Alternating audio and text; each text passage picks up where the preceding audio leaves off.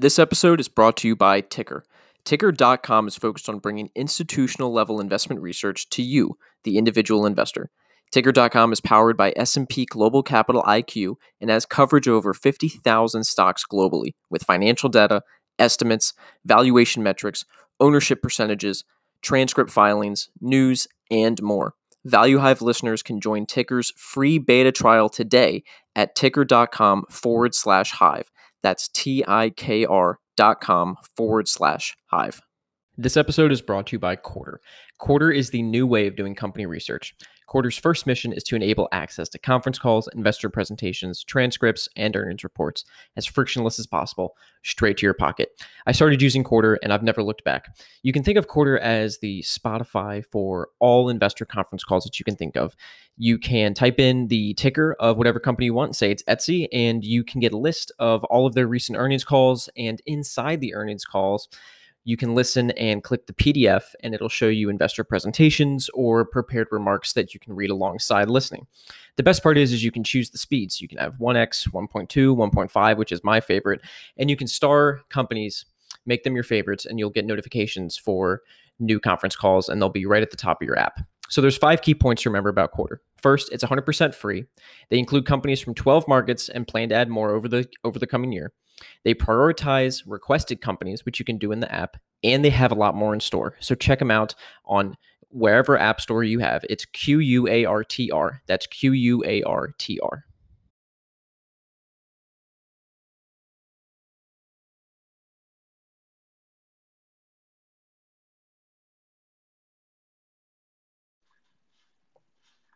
Okay. Let's see. Rui. All right, for the people that are joining, I am just forever grateful that you stuck with me through that painful experience.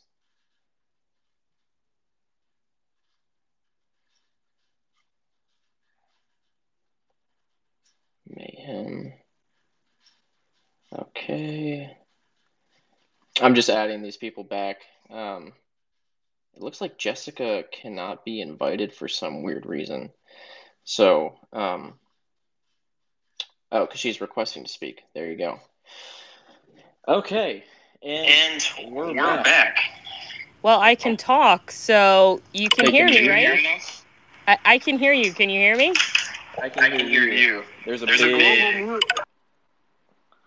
Yeah, there's a big feedback loop, I think, on Jessica's end, because I can hear myself and then hear you. So this is great. All right, I invited Rui. She is hopefully joining soon. And then tweet out that link so we can retweet it and get it to all our chat rooms and stuff. Yep, perfect. You guys are hanging with me, and I appreciate that. We can't blame you because Jack hopelessly broke Twitter, you know?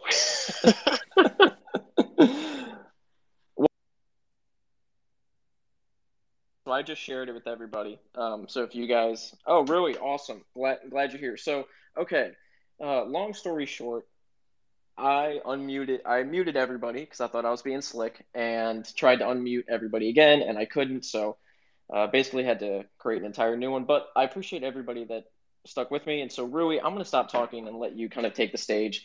First question again is, what are you seeing kind of on your level here with what's happening over in China with their market recently? Do you have any takes on that? And then what is your opinion on, maybe some of the mechanics on why this is happening that U.S. investors might not realize?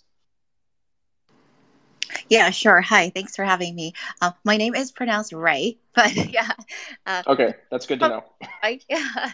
So anyway, so I want to emphasize that I'm not like a stock picker. I more analyze business strategy as well as products. And what you say at the Chinese markets actually, so I assume we're talking about ADRs here, and there's been a series of situations that Chinese stocks ADRs have been hit with. And I think, are you talking most recently about the EdTech? So I guess I can summarize. Last year, there was the IPO poll, and then shortly thereafter, there was antitrust against e-commerce platforms. And then there will continue to be antitrust Alibaba getting fined, various other companies getting investigated, and then you have more recently the DD IPO sort of triggering a cybersecurity review, which will also extend to everyone else. And then you have most recently the edtech companies, where this is probably like the biggest bombshell of all the regulations that have come out, and you have this entire sector being asked to become nonprofit. So, yeah, I think that's what I think I get. And then there are various small situations here and there. I think if you want me to summarize the impetus behind these actions by the government, I would say there are two main things going on. So probably you could probably have all the other non-ed tech scenarios be categorized under sort of orderly, like more regulation on the digital economy, and it's primarily around partly coming up. The antitrust regulations, for example, is really like to be more on parity with other developed economies, and then potentially leading in some regulations, such as we see in sort of on the data security front. You see China trying to inch a little bit further, maybe than other jurisdictions. But the ed tech stuff is really around something different, and that is the principle that the Chinese government has that education is a public good. They are trying to deal with the demographic crisis that we see in China, with the population rapidly aging and the birth rate plummeting, and then also the fact that there is like growing social inequality, et cetera, and they want to equalize even out the playing field. Education is a great equalizer. But yeah, like those two, I would say there's sort of one bunch of regulations, and then there is the ed tech that's a little bit more separate. Yeah, no, the ed tech thing was fascinating, and that's a whole entire conversation, which is exciting because we can go down so many different loops. But you mentioned the VEI structure, which is something I really want to discuss. Because there's one camp, and I'm going to open this up to Jessica and Mayhem and Buy and Hold as well for a bit of a roundtable here. There seems to be two camps. The first camp is you can't. There's no ownership, so buying a VEI, I mean, you really have no rights to anything. But then there's the other side where it's like, okay, you get exposure, and for some people, this is the only way that they can buy exposure to China. They can't necessarily buy stocks outright on the index. And so, if one of you wants to take it, I know, Jessica, it sounds like you've got some feedback issues, so maybe let Mayhem or Buy and Hold go and kind of take the lead with this. But what are your thoughts on VEIs, and kind of where do you stand on them as an investment product?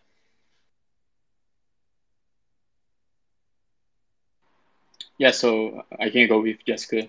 So first, I just like to say that this Spaces was an amazing idea. I thank you, Brandon, for inviting me. We're having a lot of fun and panic on the market, and having all those people together. I think it's the best thing to do to get the road clear, and solve some doubts that we're having. So on VEIs, I think this is probably the most talked about risk when it comes to China right now. I think it surpasses the more overall regulation arguments that we had last year, or 2019, 2018. So don't get me wrong. I think that it is a big risk, and you have to know about it to invest in it. I'm not the most qualified person to lecture about VEIs.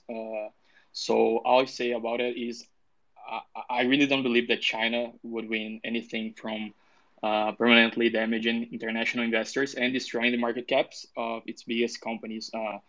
There's not much sense in creating permanent cash outflow from China and making its biggest companies nowhere near the US ones. It's like Ray Ma said, they are not rejecting capital. It's just that the capital accumulation can't be the primary driver of growth of the economy.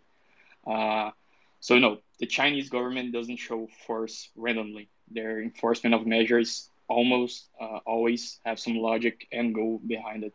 That said, I think there is a risk in VEI's regulation.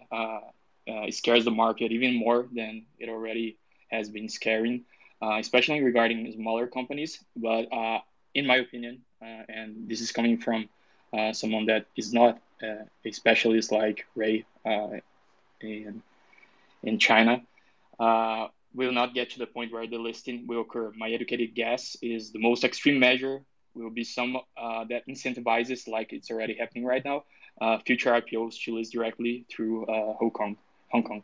So if markets want to take it from here. Sure. Yeah. And first, thanks, Brandon, as well, for inviting me to participate in this. I think it's an important time to be talking about these topics.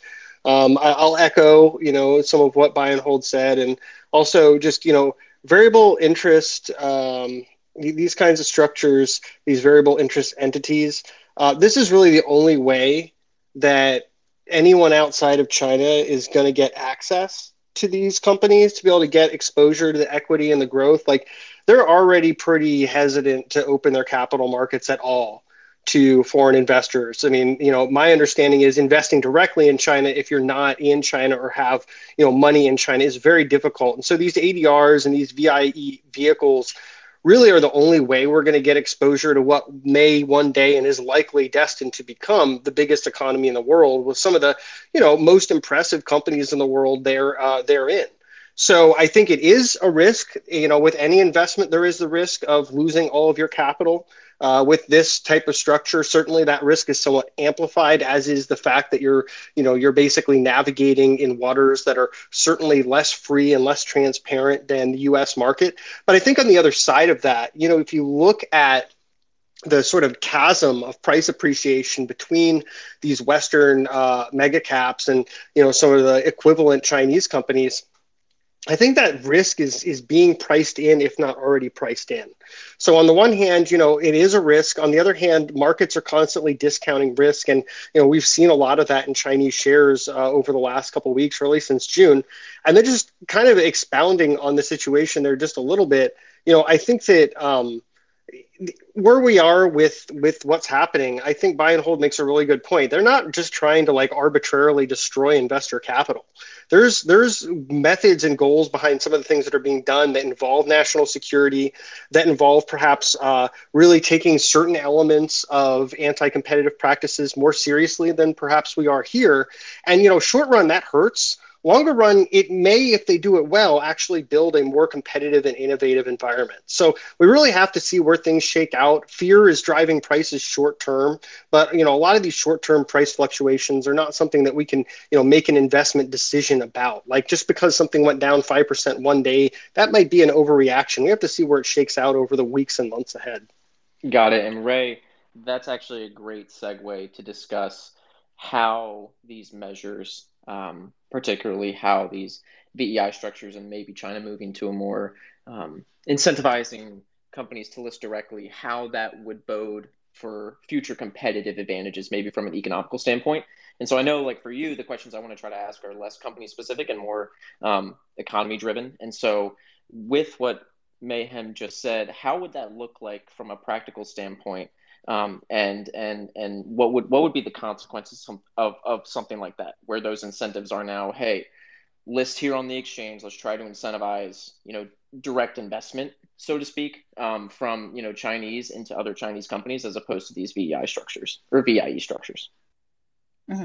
Yeah, I just want to respond and just emphasize the VIE structure was actually created so that, foreign capital can invest in restricted Chinese businesses, right? So you could always go invest in Chinese businesses that are not restricted, but these structures are for restricted businesses. And it's a variable interest entity that basically is sort of like a loophole, right? You don't own the business outright, you own this economic interest.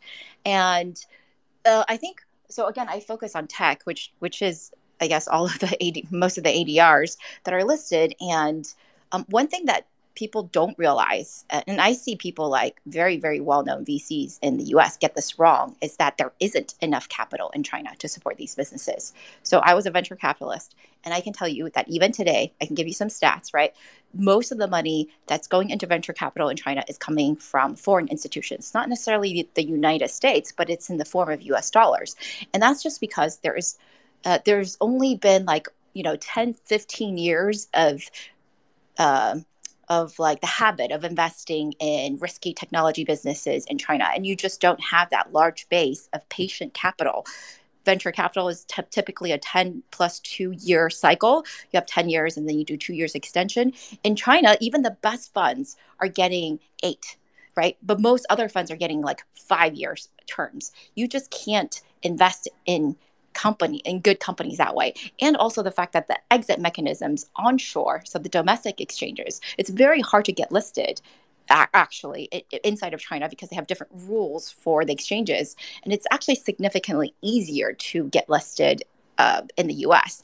That was actually that was actually one of the reasons DD listed in the US versus Hong Kong, which is what they were considering first, because a lot of their rides, you can look this up. A lot of their rides weren't fully licensed. So if they didn't fulfill they didn't like check all the boxes of regulators, and so they would just get fined, right? But for the Hong Kong exchange, they said, well, until you comply, I'm not going to let you count this revenue.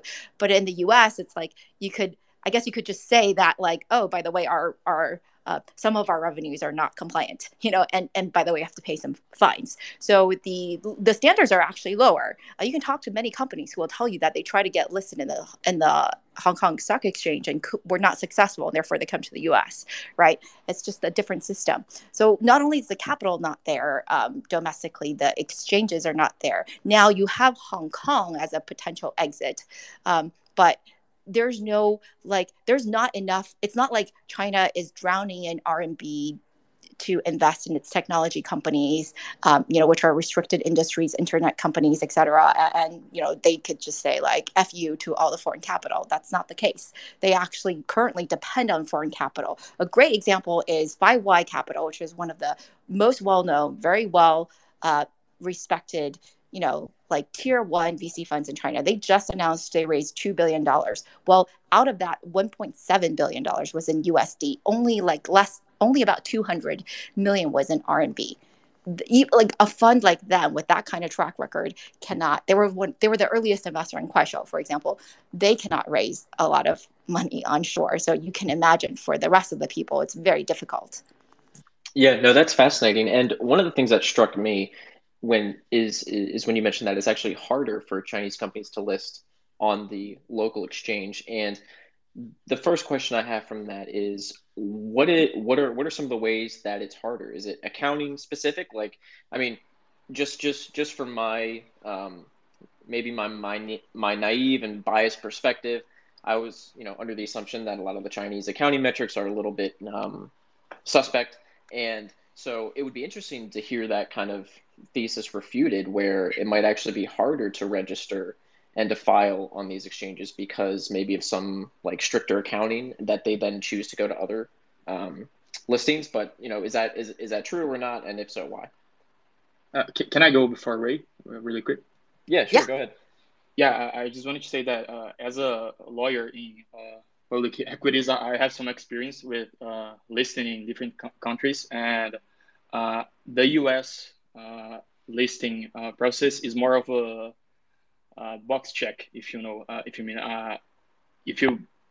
check all the boxes that you need to list and offer your ownership to the public, then it will probably be way easier for you to go without any SEC investigation through your accounting, or you just file all the documents, and if the documents check all the boxes, then you kind of go in a overall list of companies that can list, if you will. In China, or I think in Japan, it's like that too. I may be mistaken on that.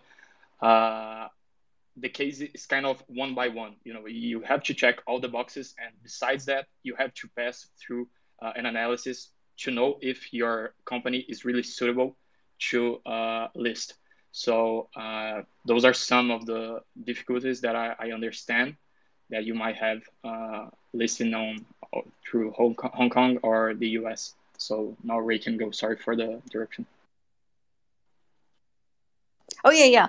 Oh, I was just going to add that we've done like a whole episode on this when Shanghai announced their new Star Exchange, which is specifically for technology companies, but we went through all of the domestic exchanges. And I think that the easiest way to explain is, as buy and hold said, it's in the US, it's sort of application. You just disclose all the risks, and you just you fill out everything, and then you can list. But in China, it's an approval-based process. And, sometimes they will stop approving companies for years, or they will only allow specific sectors to go through. So it's not like very clear necessarily all the time who can list that. And you have, again, now they're changing it with the STAR board and the more new exchanges, but previously you had you had to be profitable, you had to have this much in capital, right? And of course, just profitability alone could probably wipe out a lot of people.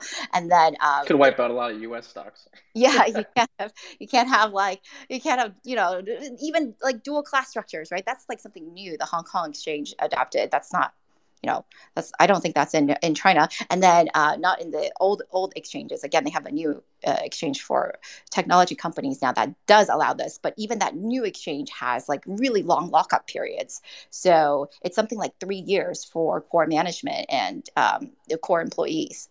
So you kind of don't want to do that if you can, go to the US. Right. And so now I want to see if we can loop Jessica in. Jessica, I hope you fixed any of the issues that you had with the feedback mechanism. You can kind of take whatever string that we've been pulling at now and maybe just continue to pull that thread, or maybe if you want to go into a public equity specific discussion on kind of what you're seeing and what some of the people that you chat with on a regular basis that are very experienced in this space are telling you, or saying, hey, like this stock's dropping a lot, like this is getting us interested. Because one of the other things that I want to discuss eventually, and we can kind of take listener questions, Q&A, is a lot of stuff seems to be being thrown out with the bathwater. So the old adage, babies going out with the bathwater. A lot of big stuff down, 12, 15%, but you're also seeing some ancillary markets getting hit. For instance, like a lot of Japanese tech, I'm just looking at some charts right now. The Japanese markets opened up a little bit ago. A lot of those names are getting hit too, and SoftBank's down big. So Jessica, if you want to go maybe the public equities route for a sec, and hopefully you fix those audio issues, because I'd love to hear some input. Sure. Well, hopefully this is a little better now. Twitter, but yeah. So I guess first of all, I'd just like to say there's a lot going on when we're talking about Chinese stocks.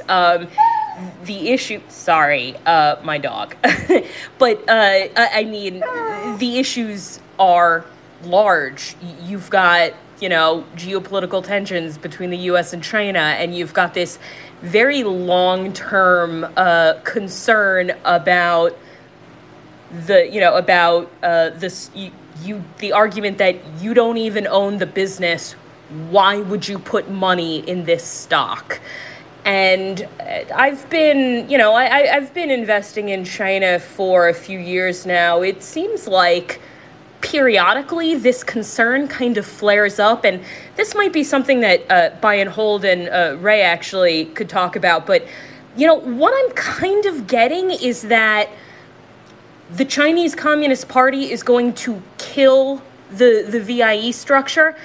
That seems to be more of a talking point from U.S. investors than from China specifically. And I'd love to see if anybody else has any insight on that, because that's kind of what I'm gleaming. It seems like this is a persistent fear from U.S. investors, but it doesn't seem like the Chinese Communist Party actually...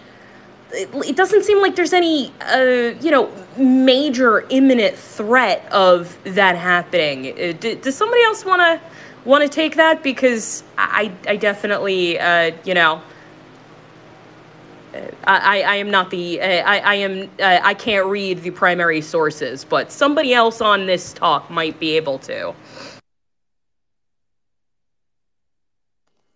I can speak to that a little bit. I see some people in the audience that might want to speak up as well. You should raise your hand and have the host move you up. But so there is, I think I understand the the fear about the VIE, because it is kind of this weird entity, right? I mean, again, like I said, the whole point was it was a loophole created for foreigners to invest in restricted, like literally restricted industries in China. So that there is that, loophole sense to it. But, ever since I've been in China working, just since 2007, yeah, I feel like every year it's like the death of the VIE comes up, or every few years, probably closer to every year. And I actually think if you look at the fact that the government has now started to regulate VIEs, I actually think that's a positive indication that they're now someone is overseeing them, because before they were in this like weird legal gray area where no one really wanted to touch them. But as soon as now, starting last year, again, with the antitrust being very, very clear, like VIEs are also subject to regulation.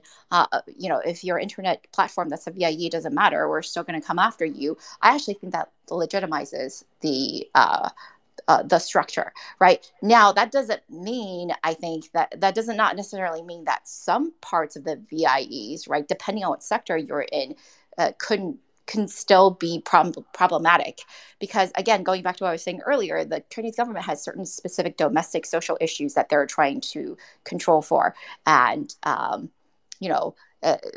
basically regulate. So therefore, if you are a business, so I think you really have to look at each business as it's, depending on like what sector it is in by itself, and not just like freak out about the entire VIE structure itself, because that no one I spoke to in China seems to think it's in danger of being completely dismantled. Yeah, and yeah. Go ahead. You're gonna say anything, right? Sorry, I thought you. Okay. So also, just to add a final point, something that I've been seeing a lot here on FinTwit is saying that the VIEs are illegal, and there's a fundamental difference between not being regulated and being illegal by some law. If there's no law saying anything about it, then it doesn't mean that it is illegal. And so the VIE was actually something that was used by the government on the Chinese tech bubble in the 2000s, so that tech companies could raise some capital, and it was with the government's backing, if you say. So it's not something that it is illegal and Alibaba is just listed on the stock market on an illegal way. It's just that it's not regulated, and like Ray said, it's probably for the best that it's being now tackled by the government. I actually agree with Rui. I hope I'm pronouncing your name right. I believe the VIE structure was first structured in the 90s, and it was put together, obviously, to circumvent rules restricting foreign investment in sensitive industries such as media and telecommunications, which were prohibited at that time, and it enabled Chinese companies to raise funds from overseas. A number of these companies, like Baba, have shares listed in Hong Kong as well. Those are also VIE shares, and these, the US ADRs are freely convertible into the Hong Kong shares. I think, the issue is that I do agree with Rui that the fact that I think as of July 8th, that I know that there's some press related to the Chinese government requiring ministry approval of new IPOs, and they were regulating VIEs.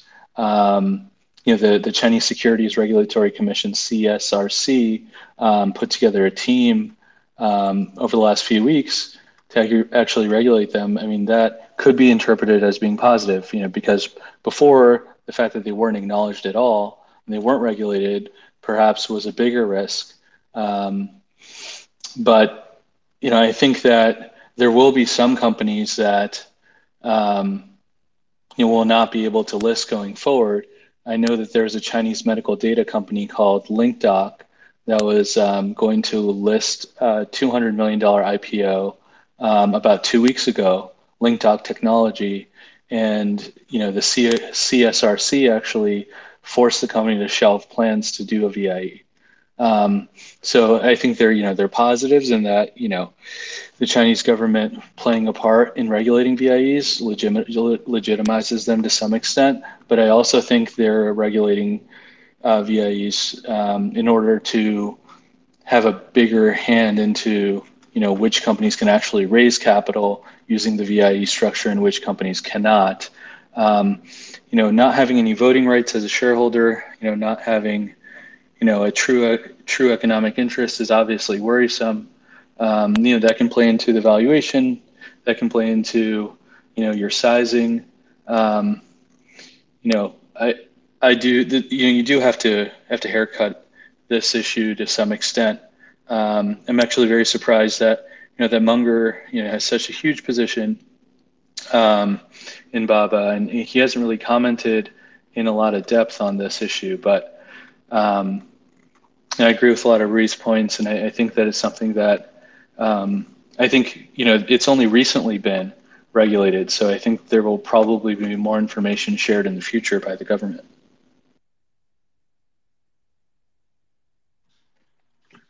Yeah, no, those are great points, and that was a great discussion. If you've got any comments on that, what I will do is, if anybody wants to ask questions, just feel free to request to speak and kind of hop in the queue. The only thing I will say is please mute your mic if and when I add you as a speaker.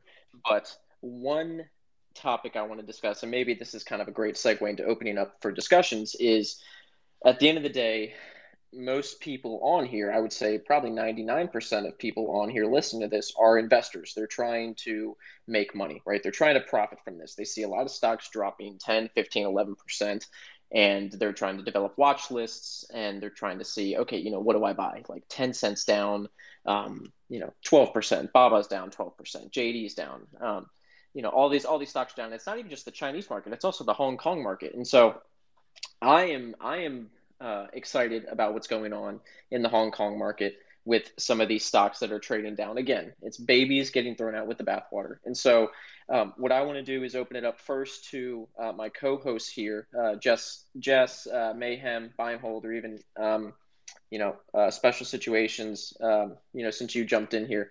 What are you guys seeing? What's on your watch list? What are you getting excited about as you see stocks falling? And preferably if it's not the obvious names, right? Because everybody on Twitter is loading up on Baba, right? That's kind of the obvious play here. What are some non-obvious businesses, stocks that have your interest as the rest of the market falls? So again, anybody can kind of take this, and then we'll go with it from there. Yeah, for the sake of contradicting that statement a little bit, there are two obvious names. I think I'm continuing to avoid small caps for various reasons in the sector, but focusing on quality. I think one name that was down over 10% intraday was SC. You could have bought that at a 250 handle. SoftBank is also really interesting. I think it is not directly associated with this Chinese tech risk. Obviously, it has some investments. And I guess with SE, Tencent is a large holder.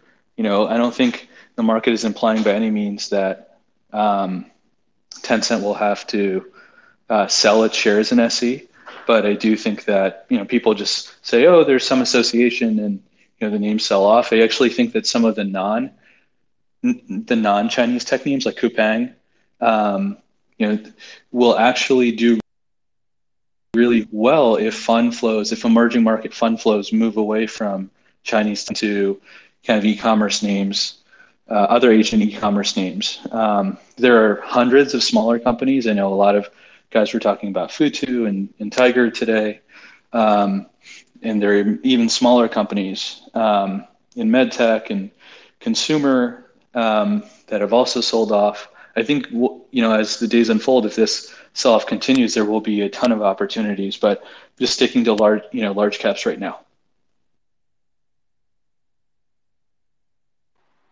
Yeah, so I think that before talking about the watch list and specific names, the first thing you should always be think about when investing in China, and it should be responsible with exposure. I see a lot of people saying that China is uninvestable, and it's an opinion. I'm not contrary to having that opinion. I think that for some people it is uninvestable. However, if you know the downside, the risks, understand the business and the context, you'll be able to sleep owning almost everything. You have to know and respect that investing in China, especially for a non-Chinese, is fundamentally different from investing in the US. The CCP doesn't care about companies increasing market cap. What it cares about is a healthy economic growth. So the increase in market cap is just a consequence to those that play by those rules. So knowing that and knowing that risk profile, I hold Baba right now. I think it's I don't want to say a no-brainer, because if it were a no-brainer, then I'll probably be wrong. But it is something that I think it gives a risk-reward basis that it is interesting. I don't see a lot of sense of going into like super small caps if the big players and the winners that will probably keep winning are already at a discounted valuation. But my biggest position right now in China is JD. I also am looking at Kuaishou and kind of looking at Tencent, but don't have a position yet.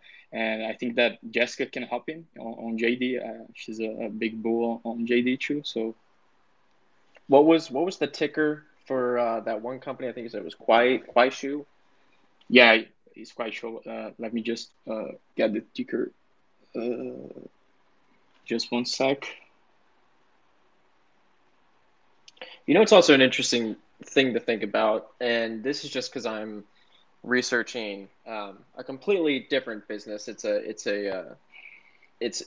owned by SoftBank Group. So an interesting idea for those that enjoy this sort of thing is, again, I'm not trying to plug Ticker. I know they're a sponsor for the podcast, but like if you go on Ticker and you look at SoftBank Group's investments, you get a list of, 1, 2, 3, 4, 5, 6, 7, 8, 9, 10, 11, 12. So 15 from what they've got there.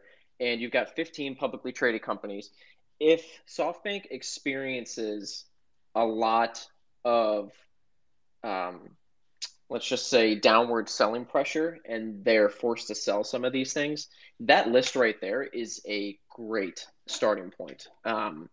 If you're a fan of, I think Masayoshi Son, I hope I said that name right again. But yeah, so, just again, that's a pretty sweet place to look. So Jessica, if you want to pick up on that JD thesis, maybe just talk about where you're looking. And then I've got another question for Ray. I know she mentioned that she comes from the venture capital space. I'm interested to see where she's seeing investment flows at the VC level and at the startup level, as that might give us clues as to where, China's next businesses next big growth businesses are going to come from. So Jessica, you want to go ahead? Before Jessica goes, let me just make an assessment here that Tencent, like I said before you started speaking, right now, if we take out the investment portfolio, I think it's valued at $280 billion. So I don't think that it is a fair assessment for WeChat and WeChat Pay. So Tencent is something that I know it's the biggest company. I know it's a huge company. I know it's a mega cap, but it's something worth be looking at. And that Kuaishou ticker is 2024 on Hong Kong.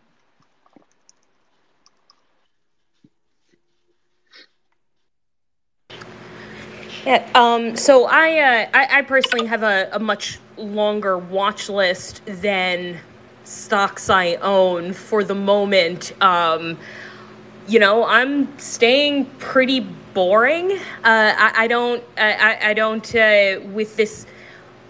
I did add exposure to China today, but I'm not a hero either. So I'm sticking with what I'm familiar with and pretty tried and true. I've been long JD for years. If you're looking for value, I'm really not sure I'm not sure. This is a value stock.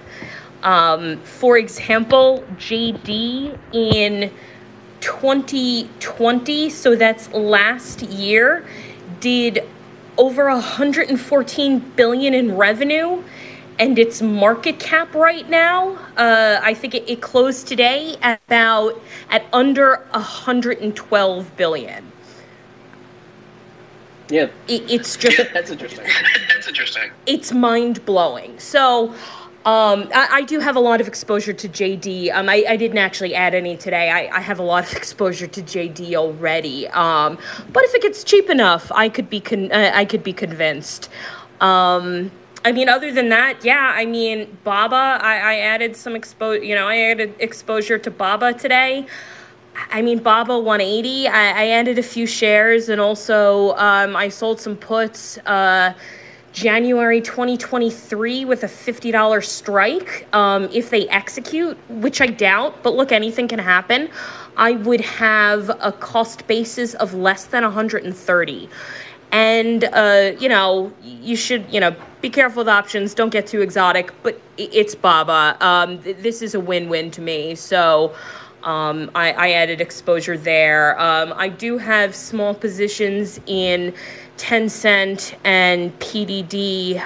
If Tencent had options, I'm not gonna lie, I probably would have added some exposure via options today there as well. I did add some options exposure to Futu. Very, very, very small. Again, I'm not trying to be a hero. I've been watching KE Holdings for a while, not looking to step in right this second. I've been watching it all year, and it's done nothing but fall. But if things stabilize, it's something that will continue to be on my watch list. But I mean, there's a lot of names I'm watching. Billy B, of course. Billy B. The EV manufacturers, Lee, Xpeng, Neo. Been watching Tencent Music for a while. I don't and Zepp Health. I've been watching for a while. I don't know if there's anything else particularly interesting that I've been watching, but again, with this much uncertainty, I personally think if you want to go hunting in the bargain bin, I'm not sure this is the moment. In my opinion, this is the time to stick with what you really know, and that's what I'm doing. Got it. No, that's a great point, and can't believe you sold puts $50 for Baba. That is pretty impressive. That's pretty impressive. Did I say 50? 150. 150 strike, and the cost basis was, I don't know, $20.25, something like that. So, I mean, I can live with that. If they execute, I don't think they will, but you never know. Got it. And Ray, something on the vol side, it's been almost 25 years. On the option side, one thing to be careful about is when you're doing short dated options, not the long dated that Jessica is. But even then, on the way down, not only is delta important, but vol spikes in huge moves like this, when you have stocks moving lower and lower and lower. When you're budgeting, for how much margin these options can potentially take. If, for example, tomorrow you sold Futu options at 95 strike, and Futu fell another 10-15%, not only would you get hit on the delta, you would probably also see an increase in vol for a big move, and that could really hurt. And just the last name for me, given the name, the Twitter handle is Special Situations. I am coming out with a very short piece this week on a company called Sohu, which sold Sogu search engine to Tencent. The deal was announced last fall. I believe regulators approved it, and it's likely going to close this year. Sohu trades at $19 a share. It's going to get $30 in cash as compensation for Sogu, and the real estate in the RemainCo is worth 20. So this is a company, shows you how scared people are about what's going on, that has $50 of cash real estate and an operating business, and it's currently trading at 19. So that's kind of the one special situation that I'll offer up. Nice. What's the ticker? So it's Sohu, SOHU. Awesome. Yeah, I just want to stress, I don't think that anybody should just be dabbling in options on some of these stocks right now. When when I say I added exposure through options, I am being very clear on the fact that I genuinely consider a cost basis on BABA of under 130 to be a win-win. I am being very, very selective. I personally hope we've hit peak fear, and if not, I hope it's soon. But I do recognize the risk, and anything, any puts I sold, I fully expect that they are going to get exercised. And I just want to put that out there. This is not, this shouldn't be treated like Wall Street bets. There is still a lot of uncertainty, and don't YOLO, because, if they're down another 15% tomorrow, it's gonna hurt when you want to get out and you can't, or you have to pay a lot to cover. This is not me trying to make just a quick buck. I am being very long-term focused on these options. Yeah, and I could do a entire Twitter Spaces on option selling. So Ray, I'm going to hand it over to you before we go to get some questions from the audience. I know I've got 4 people queued up. So Connor, I see you every time you wave your hand. You are getting one step closer, so I appreciate that. But Ray, if you want to talk to us maybe about what you're seeing in terms of investment, maybe at the early stage VC level, where capital's flowing, and where you see capital potentially flowing maybe in and out of, if this, specifically this tech broader market sell-off, continues, and you start to see maybe some capital and liquidity dry up in the Chinese tech scene, going from public all the way down to the venture space.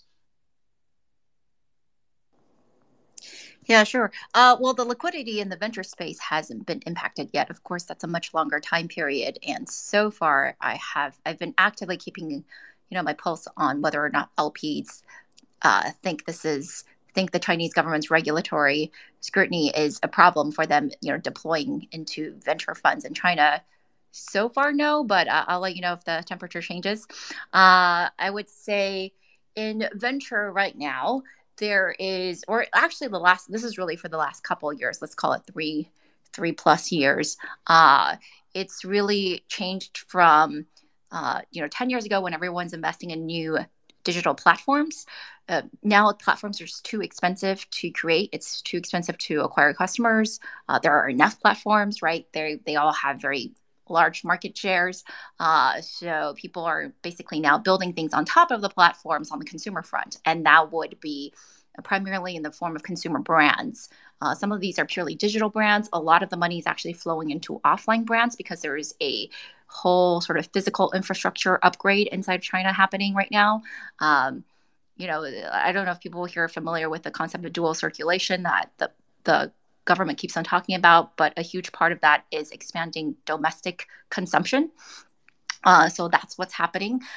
In terms of consumer brands, most of these brands that I talked to I actually just wrote for TechCrunch on one of the more visible brands called Genki Force, just doing bottled drinks, selling them online and offline as well. Most of these brands do have international aspirations. So while I don't think that you need to worry about it right now, but if you were in consumer brands, in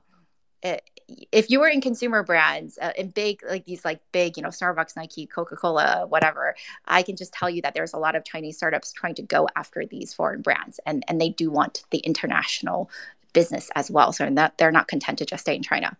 So if you're a big consumer brand investor, you might want to start paying attention. Probably won't happen for a couple of years, but that is a trend. On the enterprise side, I would say everything is basically enterprise is a much more white space, and it's really in the last 5-6 years after cloud got much more cheaper, and you have the infrastructure being built out, that there is more investment on the enterprise software side, but that's happening just across all levels. The thing is, I would say most of these companies that I talk to want to list domestically, right? Because, so first of all, even though they're growing very quickly, the revenues are a fraction of what you see here in the States. And then also, this is a business software. It's going to be really hard to explain to investors. That, and earlier as I was talking about, Shanghai has this new technology exchange. It's actually trying to accelerate businesses like enterprise SaaS companies. They actually really want these companies to list, so they would get faster approval. It's just that none of these companies, or very few of these companies, are big enough yet. So as they grow bigger in the next couple of years, I think you'll see a lot more of these IPOs. It's just that I think a good amount of them are considering domestic listings. And then, of course, within enterprise software, you also have really high growth players like, in cybersecurity, et cetera. That's just a huge booming space, but really doesn't allow for foreign capital. They're actually very, very strict about that. So unfortunately, I guess in terms of what you can invest in as a foreign investor in upcoming listings, it's probably more on the consumer side, I would say. Well, that sounds super exciting because I love consumer facing companies. I mean, one of the thesis, or one of the investment theses that I'm really trying to lean into is this idea of cult stocks and brands forming cults, around products and certain services, which leads me to the question, as someone, as an American, never been to China, has no idea culturally what it's like. What are some consumer preferences or maybe consumer tastes, nuances that that companies experience, or even that Chinese consumers, let's say, favor one thing or another, or they like this type of they like this type of brand because it does this thing that's a little bit different than what a U.S. brand would do. Are there what are some of those nuances that a U.S. investor like myself wouldn't pick up on? Yeah, well, I feel like that's a really big topic, but I can just highlight two things. So for Chinese brands appealing to the domestic Chinese audience, there are two clear trends right now. So you can either capitalize on Chinese culture, which is a lot of actually classic Chinese culture. So, calligraphy, like the palace, things that from ancient China. That people just love these elements. And then you also have nostalgia for the 80s and 90s in particular. I think actually you see that here in the US as well, right? Sort of like this vintage retro, whatever, people like things from their childhood, right? Where a lot of us are millennials and we have spending power and we want to buy things that, make us feel good about, I guess, our childhood. So that's a big trend. But those things are not, overall, I would say, for the brands, those are just elements, parts of their strategy. The ones that are really trying to go heavily abroad, they're actually just highly adaptable and will very much localize their operations. So if it's a brand that is going to be really successful, I think what you really need to be looking for is a company that iterates very quickly, and that is something that Chinese brands right now are doing starting to do a pretty good job of. You see that I think so first of all, there's already a consumer brand that's listed on the U.S. stock exchange called Yatsen Group. So YSG is the ticker, and I don't know if they're the greatest example. They've gone down a lot since their IPO, but you can dig into a little bit more to see that's sort of the company, that's sort of the brand that's and their methodology, and maybe a little bit stronger than them, it are going to be the new consumer brands coming out of China. They're going to be very fast at iterating, really good at digital marketing, and then also drawing global inspiration while trying to capitalize on some Chinese advantages, including proximity to the supply chain. That is awesome, and that's a topic Just reminds me that I need to get you on my podcast ASAP because we could go down the rabbit hole in that. But what I want to do, because we're almost approaching an hour, I do want to open up the questions. And my man Connor Walden has been so kind with his time. So Connor, I'm gonna add you as a speaker. Go ahead and ask a question. I would try to limit it to one, maybe two, because I want to get a lot of people asking questions if they have them. So I'm going to add you as a speaker, and the floor is yours.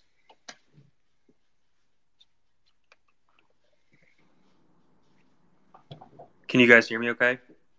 Yep. All right, perfect. I'll start out. So hi, I'm Connor, and I'm a Bobaholic. So I'm sure you guys, some of you have seen me on Twitter, funny enough. But yeah, I think you guys really hit the nail on the head, and it's been a great discussion. I definitely agree with you guys on the VIE structure. It kind of seems that anytime that these stocks start to get hit, that's kind of the boogeyman that, you know, the people who are going to be bearish on these companies regardless, they want to bring that out to hit me specifically over the head as the punching bag, I guess, for Alibaba specifically. But, you know, one of the things that I kind of had a question that I want to open up to you guys about is right now you definitely see a lot of people, at least kind of in FinTwit, that are using this as an opportunity to buy into companies that, you know, I really feel like personally, you know, this is the first time that we've seen great companies go on significant discounts since, you know, the COVID crash back in March. So do you guys think that this is going to be a time where asset managers in different funds are going to be more so pulling out of Asia and going to buy into companies like SoftBank and Coupang, like Special Sits had mentioned? Or do you think that this is actually going to be a time where we're going to see more funds and asset managers start to allocate more money because things like the VIE structure are being more solidified? And now, you know, versus the United States, where our great companies are obviously trading at historical premiums, you know, you can take on some risk, but maybe get a much higher reward by investing in the Alibabas and Tencents. You know, so that's kind of what I have for you guys. If you want to comment a little bit on that, do you think that most of the money is going to be going into China, or do you think it's going to be leaving China and trying to find other places in Asia to meet their allocations? I think that coming from, you know, a background of institutional asset manager, I think there are a lot of funds that are probably just going to keep their positions. You know, they may add, but there's also something for at least on the hedge fund side specifically that I like to speak to called career risk. And, you know, whenever a PM, a portfolio manager, is thinking about an investment and they have a limited partner, an LP, a pension fund, endowment, insurance company, sovereign wealth fund, they have to meet with that fund and speak with, you know, the allocator about their decision making. And when something is a clear risk, right, like ESG or the continuing, you know, China's going to exceed US GDP. It's inevitable. You know, their military might is also going to improve. Their ability to, you know, build advanced weaponry, their the ability to excel at technology, all of that's going to change, and it's going to be a threat to the U.S. government. And I think the U.S. government, even Biden, who I thought would be softer, is realizing that they have, you know, the government has no choice but to be very strict about, you know, intellectual property, you know, especially tech companies, privacy, consumer data, and trade. And I think unfortunately or fortunately, the relationship between China and the US is going to get worse before it gets better. And the issue there is as a large investor that has to deal with allocators, right? You have to explain your investment. And if an investment continues to go down 10, 20, 30%, it's very difficult for a portfolio manager then to increase an allocation, you know, without being very convicted. And I don't think anyone really has the answer as to, you know, what China's end game is with respect to some of the names we've discussed. So, you know, time will tell, but in the short term, I think it would be very difficult for an institutional fund manager to increase an allocation very dramatically. I think, you know, the Blackstones of the world will give you a politically correct answer. because they already have a lot of money in Asia. Hey, we're going to continue and invest here over a long period of time. It's interesting. The growth rates are high. They'll give you that kind of plug answer. But if you were to ask them today, will you allocate 10 billion of fresh capital to the region immediately? They would say, no, we need to do more diligence. So it's a really tough spot for a lot of institutional fund managers. It's actually probably easier for individual investors to take advantage of an opportunity like this.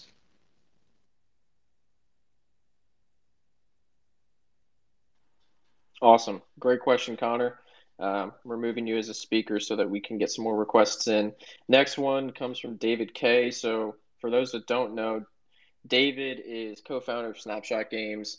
I actually did a podcast with him, and it was one of my absolute favorites. I've got a soft spot for video games and all things video game tech. So as a disclaimer, if you guys have any investment ideas, both public and private, around the video game space, please let me know. It's one of my favorite investment thematics. So David, go ahead. The floor is yours.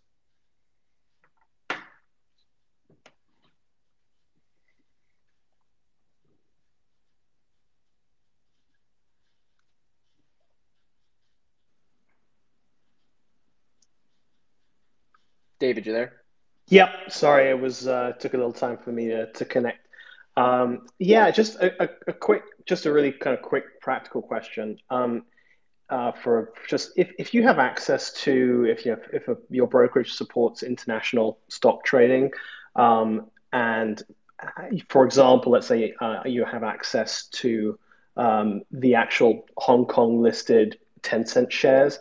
Is it a good idea, I mean, fees aside, is it a good idea to sidestep the kind of ADR issue and just buy the Hong Kong listed as a way of just owning directly? That is a good question. I'm sure everyone will have an answer on this one, but for BABA, right, I think both the Hong Kong shares and the ADRs, they're both VIE structures, and one is freely convertible into the other. I know that with Interactive Brokers, I can toggle, investing in Hong Kong shares, and I'm able to do so. But I think you have to look at every name individually and make your decision based on single name analysis. I would also say, if you're investing in a market that's overseas, be concerned about the overlap of when you're awake and when that market's awake. I mean, you don't necessarily need to be consistently managing, your positions every second of every day. But if you're looking to get in and get out, it can be a lot more tricky if it's trading on a time zone that's kind of inverse of your regular hours. And so that's something that I would keep an eye on. Yeah, that's the worst thing to wake up to, by the way, from someone that has invested in overseas markets, is to go to bed happy with your purchase and then to wake up and just get that huge red number, and the rest of the U.S. market hasn't even opened up yet to add to the fire. I actually get that with the U.S. market because I'm on the west coast of the U.S. So I always wake up and it's usually the market's open, whereas actually Hong Kong, it still starts trading quite civilized, early evening. My time. It's quite good. Anyway, that was my question. So you can knock me back to the audience. Sounds good. All right. So so we've got C.U. Lee, who he was one of the people when I shot out the tweet that prompted this discussion. I said, hey, who should I get on this Twitter Spaces to discuss, the China tech sell-off? And he was one of the people that requested, and his DMs aren't open. So as luck would have it, he has requested to speak. So C.U. Lee, thanks so much for coming on this Spaces, and stoked to have your input. You should be connecting soon. Hi. Can you hear me? Yeah. Yep, I can hear you. Oh, thank you very much for everybody. It's a wonderful conversation. I actually just want to respond to David's question because I actually studied that quite a bit, and I will share my findings with you guys. So it's right. The ADR, the Tencent is really listed in Hong Kong. It's different from BABA, for example. It's not duly listed in US. So the both Hong Kong, the Tencent and the US Tencent is under the same VIE structure. So there's no difference there. The only difference here is so-called delisting risk, right? Like if there is a political struggle that somehow they have to delist that from US, then that became a risk. Now, that risk in general has almost no downside for institutional investor because all the stocks are fungible across exchanges, so they can pretty much move that off US and move to Hong Kong with almost no loss. For individual investors, slightly different. In most cases, legally it's totally doable, but most of the broker is not willing to do it because the unit of economics just doesn't work, right? It's too expensive to move individual retail customer to another exchange. There's tax problems, there are all kinds of issues. So in other words, in short term, if that happens, you will have short-term volatility, but the market needs from a large institutional point of view doesn't change. That's also why you will see the US and Hong Kong, most of the stocks listed in Hong Kong and the US, including Baba, Tencent, the price difference is almost trivial. Like there's no price differences over the years. Yeah, I thought I'd just give that a little bit my thoughts on that subject. Awesome. Thanks so much. And stick around. I'm going to keep you as a speaker. So if you just want to mute yourself, because I know that you came requested. And so I want to make sure that any feedback you've got or any thoughts you have, you've got access to. So if you want to go ahead and mute your mic, I'm going to get to the next question from ONG OG at Energy Credit One, ex hedge fund / prop desk. There it is. It's getting late over here. Hot takes on energy, tech markets, and politics out of Houston.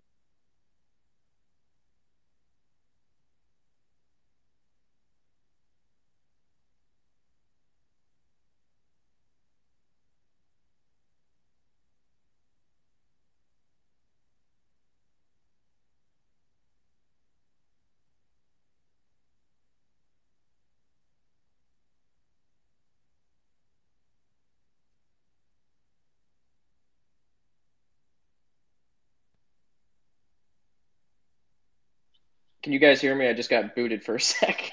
Yeah. Yeah. All right. Perfect.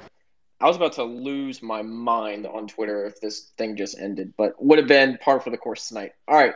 ONG OG, let's get you on here. Ask away.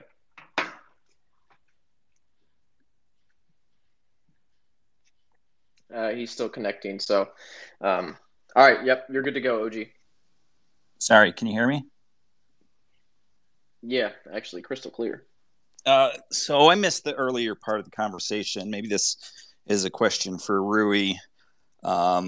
Just curious your thoughts on, really what's the message CCP is sending being so heavy-handed in these regulations? I mean, it's not that long ago that here in the U.S. we basically destroyed, the for-profit education here, DeVry, Apollo, et cetera, got regulated out of business, but certainly not as draconian.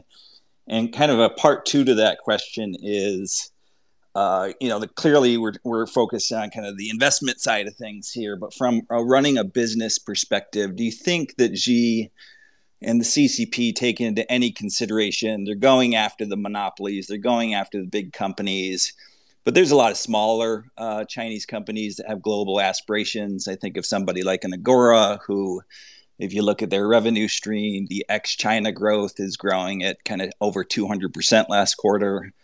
And, as a customer or potential customer of a company like that, you see the stock get cut in half, get cut by 80%. It starts to hurt, their business at the end of the day and hurt those global aspirations. Certainly a company like that in the pole position versus Zoom and Twilio and others. Is there any thought that, hey, we're kind of killing off global aspirations for some of these companies?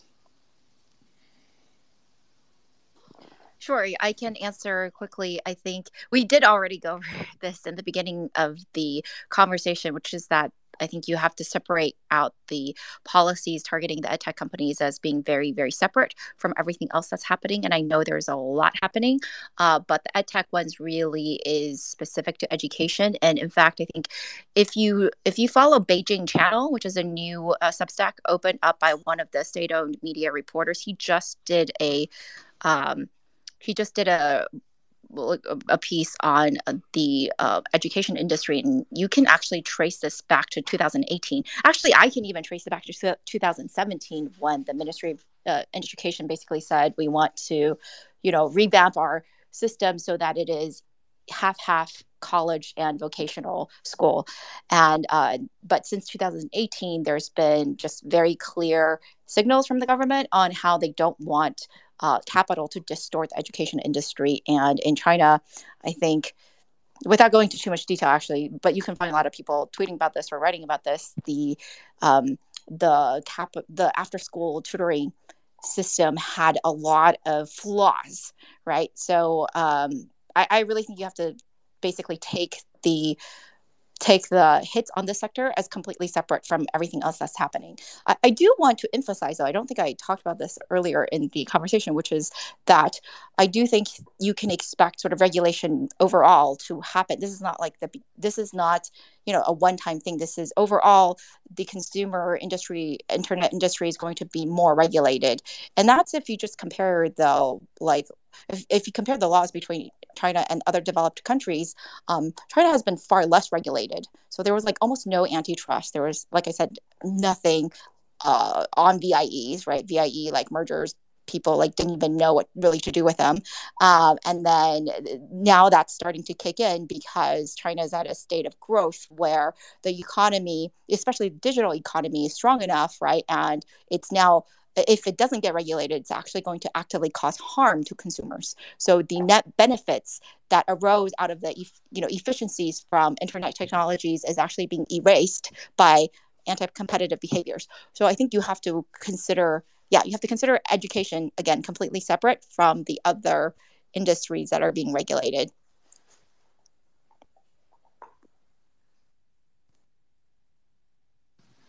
Awesome. Fantastic answer. OG, I'm going to boot you as a speaker, unfortunately, real quick. If you have another question, always hop back in, but we're getting more and more requests, so nothing personal there. Rajesh Rai has one quick question, or has a question. So Rajesh, go ahead. You're connecting now. Ask away.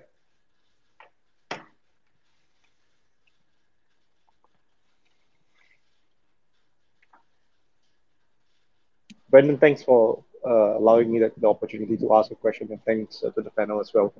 So my question to the panel is, what is the level of exposure to Chinese equities that you guys are comfortable with? Thank you. Yeah, so I can answer that one.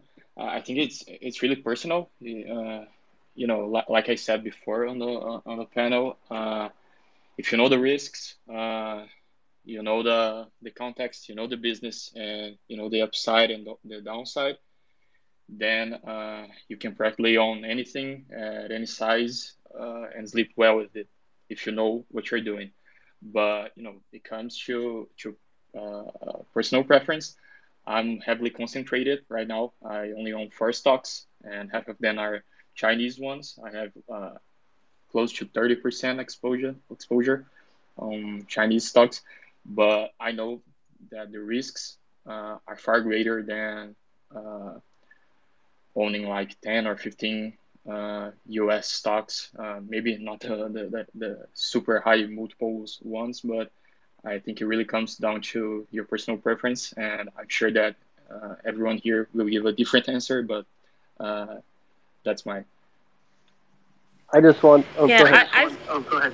I've got right now. I've got except for JD, which I've been long for years, and actually have been nibbling at for the last few weeks. The other stocks I've got sized as a bit more of a moonshot, I guess, although I did up exposure today. But that, to be honest, is more based on the charts than my personal feelings on the opportunities ahead for growth.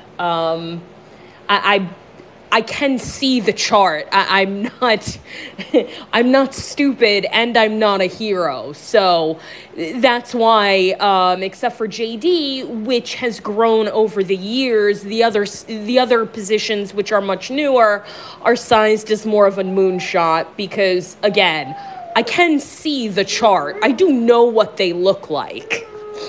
So I will say that, for me, it's been sort of opportunistic. I'm looking at the weakness over the last couple of weeks and really in the last couple of days, starting to allocate in, nibbling here and there. For me, position sizing, I don't think I'm going to go over 5 or 10% of liquid net worth in anything in China. That's just me. But what I do see that makes this more interesting to me is, China's economic cycle is more mature than ours is. They've gone faster and further, and they recovered from COVID more rapidly. And so their market's actually pretty much been in a bear market recently. I mean, by any technical measure, you say more than a 20% drawdown from peak to trough, and we're beyond that. And their market peaked in February. And so I see some of the discounts now as interesting because we're at levels, if you measure some of these Chinese indices, that we haven't seen since last summer. And it's hard to find, equivalent stocks in other parts of the world that have those kinds of multiples, that have that kind of future growth potential. Regulatory risk is certainly being priced in more or less, so we could certainly have more downside. But for me, this is an appetizing situation, and I'm a contrarian investor, so full disclosure. But when I see this kind of price action and I see fear getting ahead of logic, or at least so it seems, that's when I start to get interested in this stuff. But I don't make it a big part of my portfolio.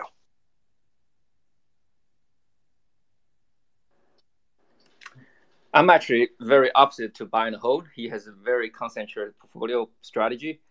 For me, my individual stock, the maximum position size at cost is 3%. And I have about 5-6 Chinese names between 2 to 3%. So for me, it's 12 to 15% total of my portfolio. That has really nothing to do with China per se. In the meantime, recently I wrote some article about Baba. My biggest position is Baba, and I actually published an article recently on Seeking Alpha. If anyone interested can take a look. I basically break that apart and assess the value of it. But the couple of things. One is I have a conversation with a lot of people recently, right? And a lot of them talk about China risk, right? But when I push harder, ask them what exactly the China risk you think justify the discount between the Chinese firms and the corresponding U.S. firms, I really hear any good answers, right? I don't get a good answer other than I would consider like a first level thinking, right? So to me, that is a good indication that there are more than just, there are a lot of fear reflecting the price. And that was actually about 2 weeks ago. And the last 2 weeks, actually, a lot more dramatic changes happened. So one thing is I always zoom out, ask, if we look back 2,000 years, the percentage of time that China is leading the GDP output globally is actually pretty astonishing, right? Like if we look at the last 2,000 years. And it was just the last, I would say 150 years that China fall back really badly, right? And not until the last, I would say 2 to 3 decades, China came back. So if you look at the history, looking at how China was dominating globally for a long period of time, lost it, and it came back. And put that into perspective, thinking about what it takes for the government, whether it's CCP or whoever was in charge in different departments, what is their incentive and a willingness to destroy what they have done over the last 2-3 decades in the capital market? That's where, to me, is study history, study geopolitics, and put that into perspective. That should be putting into your thinking about the risk. That's just my take. Yeah. I just need to say for a moment, that was amazing. Yeah, I just want to say for a moment that was amazing on FinTwit. If you've been holding a stock for a few years, people are amazed. And he's talking about 2,000 years of history. I genuinely mean it. I love it. That was amazing. All right, so real quick before buy and hold goes, Ray shot me a message. She's actually got to leave at 7 p.m. Her time, so it's coming up in about 5 or so minutes. So, I just wanted to give Ray kind of the floor here before she goes, before we dive back into questions. Ray, first of all, thanks so much for coming on. Like, I really, really appreciate you taking over an hour of your time, which I know is extremely valuable, to give us a ton of information that's high quality. And so if there's anything that you want to leave with everybody listening, maybe a great idea is just to say, where can people go to find you? And then a cool question that I ask at the end of every podcast that I do is, if you could have dinner with one person from the past or the present, who would it be and why? So I'm just going to let you kind of have these last couple minutes before you go, just again to thank you and let everybody know where they can find you and all about your podcast and stuff like that. Yeah, sure. You can find me on Twitter. Podcast is TechBuzzChina. Also have a Twitter handle there.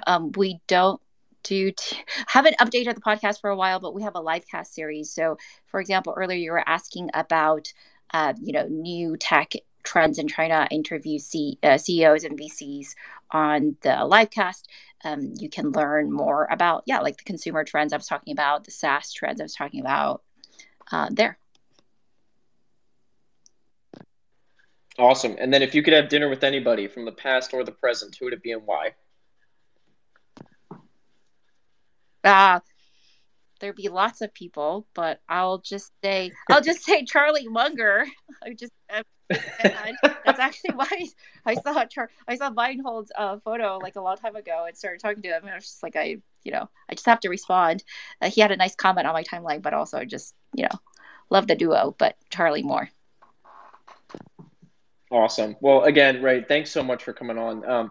I really do mean it when I say I got to get you on the podcast. And like I said, I try to listen to yours every week. So I know I speak for everybody here. Thank you so much for coming on, and we're going to dive right back into questions.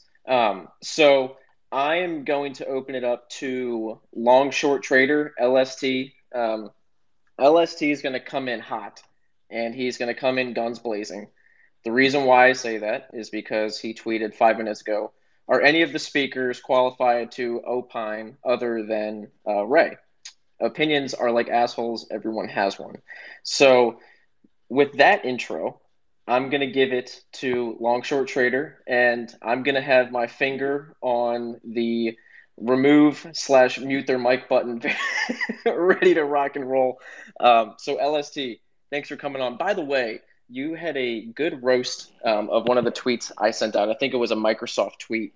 And you basically pointed out that I cherry picked a little bit of the data to show like a really good CAGR. And so, kudos to you for kind of noticing that and calling me out on that.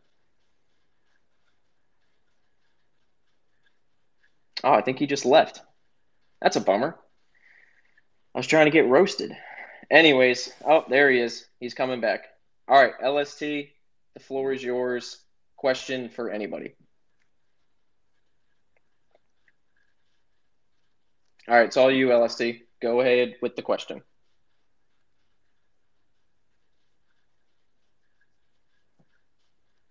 All right. Okay, and he's back to listener. All right, so 2 strikes and you're out. Bummer. I'm going to go to Philip Martinelli. Oh, you changed your profile picture. That's why I don't recognize you. All right, Philip, ask away. One question.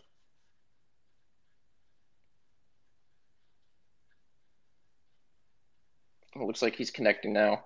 By the way, guys, thanks so much for sticking with me. It's almost 10 o'clock here my time. I'm probably going to end this pretty soon, but looks like people are enjoying it. So, Hello? Phil, go ahead.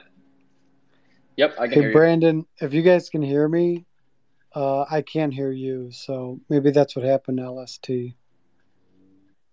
Potentially. I can hear you. So if you want to go ahead and ask your question or try again, I mean, totally up to you.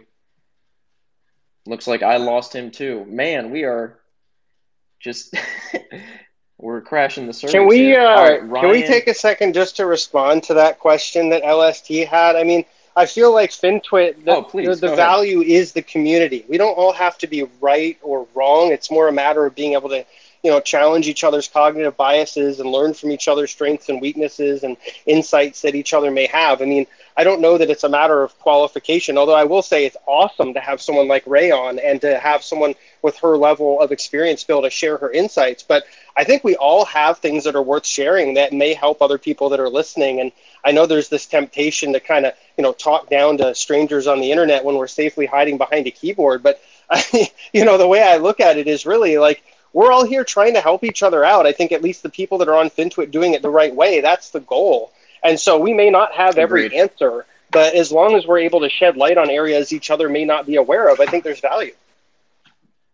Yeah, I mean, 100%. Like, I tried shorting Square and got dunked on by Dan Loeb, and it was one of the best, most cathartic experiences of my life. And that's credit to this platform. So looks like Philip tried again, so I'm going to add Philip as a speaker. If this doesn't work, I'm going to short Tesla in the morning.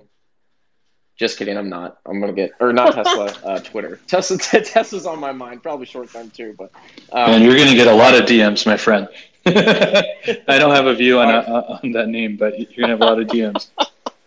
All right, Philip, go ahead. Looks like you're a speaker. Just unmute yourself and let's see if this works.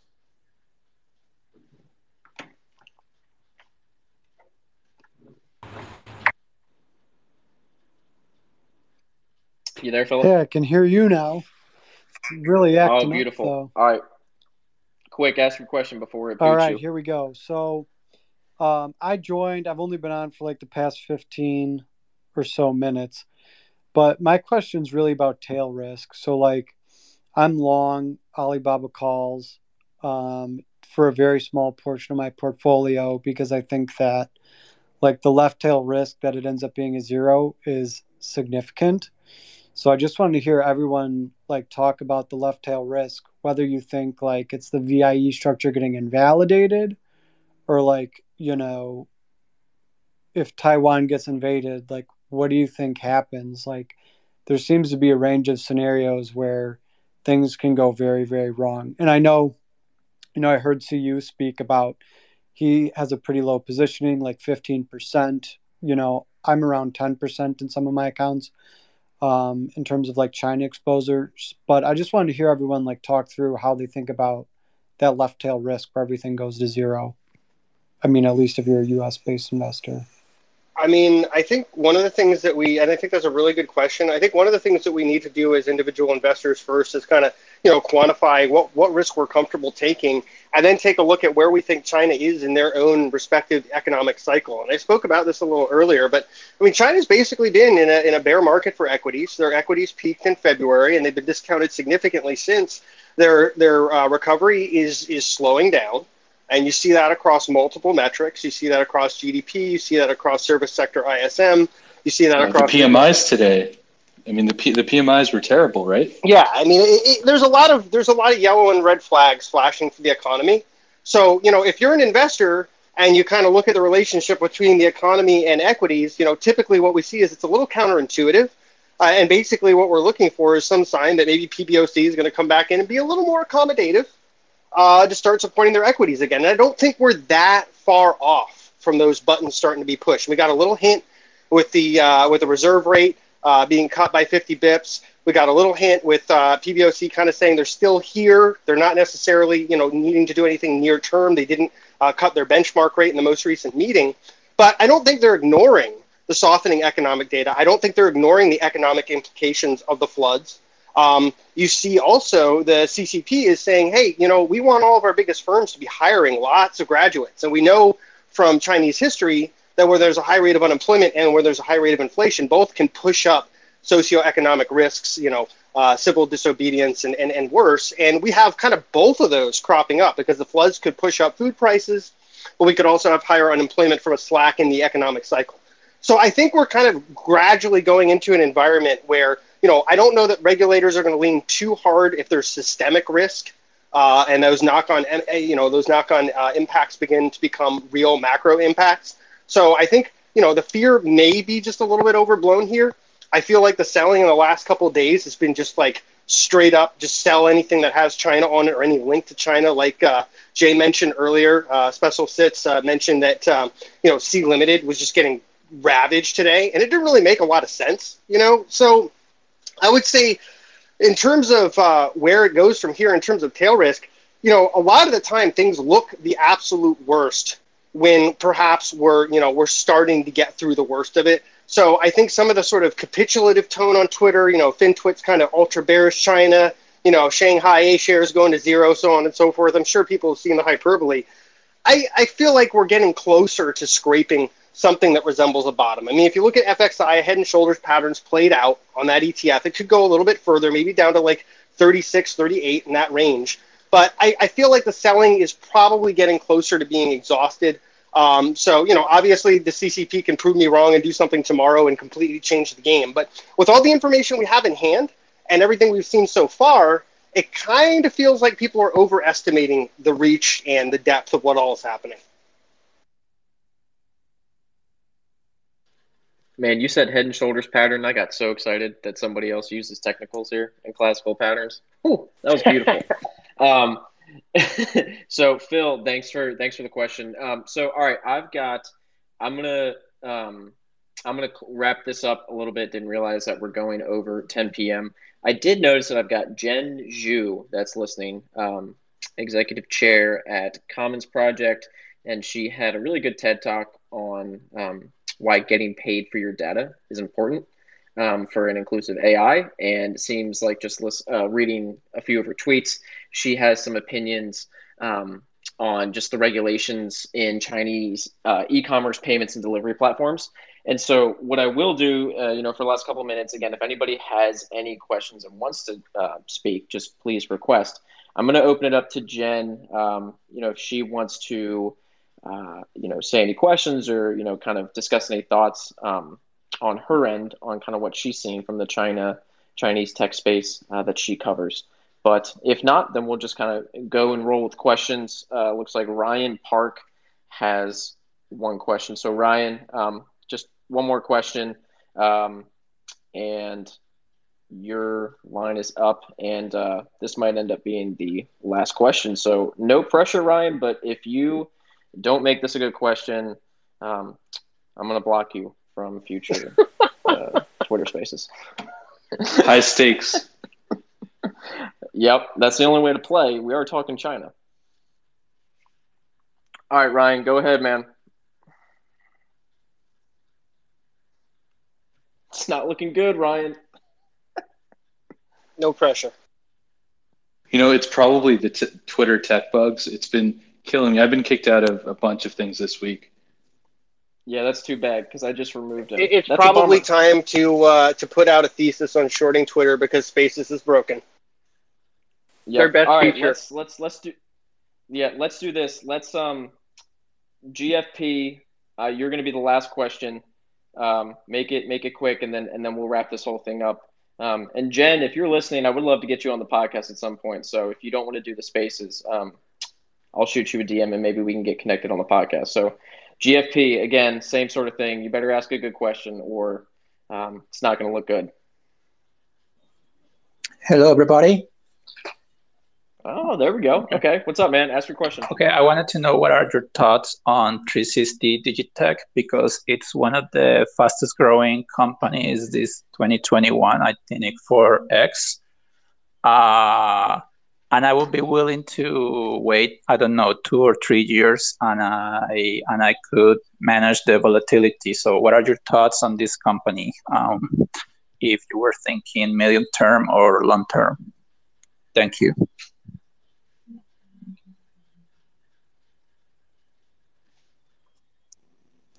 Anybody want to take a shot? He's talking about QFIN, QFIN. Yeah. I don't know the name really well. Okay.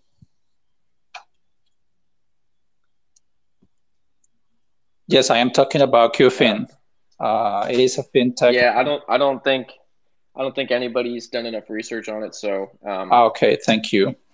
Yeah, all good, man. All good. Thanks so much for asking the question. All right, looks like we've got Jen Zhu on here. That worked. Awesome, Jen. Thanks so much. If you want to kind of give some thoughts, maybe we can have a couple final questions. What you're seeing in the Chinese e-commerce space from a regulation standpoint, and then maybe if this is a targeted, sell off by the CCP in the broader tech, index.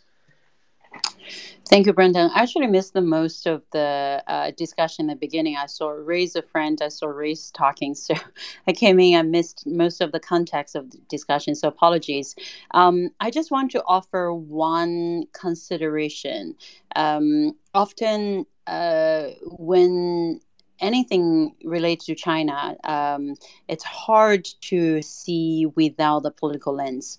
But I would challenge everyone to see beyond the political lens a little bit and put consumers into the equation and see what this kind of regulatory crackdown is actually doing. So, for example, with food delivery regulation require minimum wage for those people delivering food everywhere, riding on the motorcycle. For the education, online education, post-school online education, because it has become such a lucrative business. As any of you have experienced Chinese primary middle school education, would know that the burden of normal education, regular education is already so heavy, and then this kind of sense of competitiveness and peer pressure to put the kids into this very commercial driven post-school heavy tutoring burden. It's not necessarily very good for the next generation or the society. So a lot of those regulations, I think, beyond the share price, at least the share price in the short term. I heard someone was mentioning it seems like the sell-off has peaked. I tend to agree with that. I think there's a overreaction because a large part of the market is unable to see beyond the political lens. So I would encourage everyone to see the regulation, what that means to consumer. And then lastly, I think kind of battling with big tech is a global thing. It's not only just a Chinese thing, right? And what we see in the U.S., most of the response is very much from antitrust angle, and from Europe, EU is very much from regulatory GDPR angle. In China, of course, it's very tough top down. But I would argue CSE, their consideration on DD, in terms of data border issue, which is a topic I spent a lot of time on, is actually ahead of the time. What we will see will be very concentrated in China is because China produced quite a lot of large tech companies generating data in domestic market, but have the tendency to go to US to list. So this looks like a very concentrated in China. But I bet in a few years, data border issue will become a huge problem for every regulator in the world to have to consider. The reason why data border issue become an issue is because individuals are not really in the consideration at all. If a corporates own all the data generated by individual, and then the company controlled by shareholders, and then get listed in a different country, then of course that begs security questions. But what if the new generation of tech companies are actually put individuals in control of the data they generated, and their data is not stored in any cloud but on their phone? So that will make this argument completely different. So I encourage and challenge everyone to look beyond the share price, beyond the political lens, and have a look at the outcome of what it means to the consumers. Thank you, Brendan. Awesome. That was well said. I'm glad you popped in and added that, and I think it's a great way to end the conversation. I actually just got a notification on my phone that it is my bedtime reminder. So this all worked out well. So guys, thanks so much. Brandon, just on the question from the speaker about QFIN, I pinged a friend of mine who's a PM in the space. So QFIN had an app. They have a lending app that was removed from app stores on July 8th. There's an article I'm going to post on Sohu that it's written in Chinese, but was saying that they violated, the Central Cyberspace Affairs Commission of China said that they violated some privacy data lending rules. And they needed to rectify it in 15 days for the app to go back online. So the stock, I guess, was weak because of that. But actually, if you look into the company, 87% of the company's loans come from existing clients, and non-app channels contributed to about 35% of its new borrowers in the first quarter. And according to management, the app's likely to be reinstated soon after rectification. I know that was one of the biggest risks. So I have no position. My friend doesn't have any position, but he was familiar with the story. He's more constructive long term, but this lending space is going to be heavily, heavily regulated. So there's always going to be some sort of a headline risk with this type of company, but it does have relatively high growth rate. Awesome. Thanks for that. Lending is a business that it always scares me, and I think I tried to buy Green Sky, and I think I got slaughtered on that, and then Burry ended up buying it, and luckily for Burry, I guess he made some money. So anyways, thanks guys for coming on this Spaces. This was a long one, and you guys were able to stick with me through the technical difficulties at the beginning, which I can't thank enough. And of course, Super Mugatu comes in right at the end when I got to go to bed. So Dan, I know you're listening. I want to get you on the podcast. I think we would have a great conversation. And you're just a great follow, and I know we'd have great discussions. So thanks everyone for listening to this Twitter Spaces. I had a blast, and do yourself a favor and follow all of the speakers on here that we had. They are tremendous value adds to your timeline, and I think we were able to rummage up a really good group on such a short notice. So again, I'm trying to do a little bit more of these. If you guys have any topics that you would want me to cover, this one was kind of one-off because of where we were. Anything's fair game for me, so feel free to DM me. Again, I'm signing off, got to go to bed, but thanks again so much to every single one of you guys for listening. This turned out to be way bigger than I thought, so thank you all, and we'll do this again sometime soon. See you.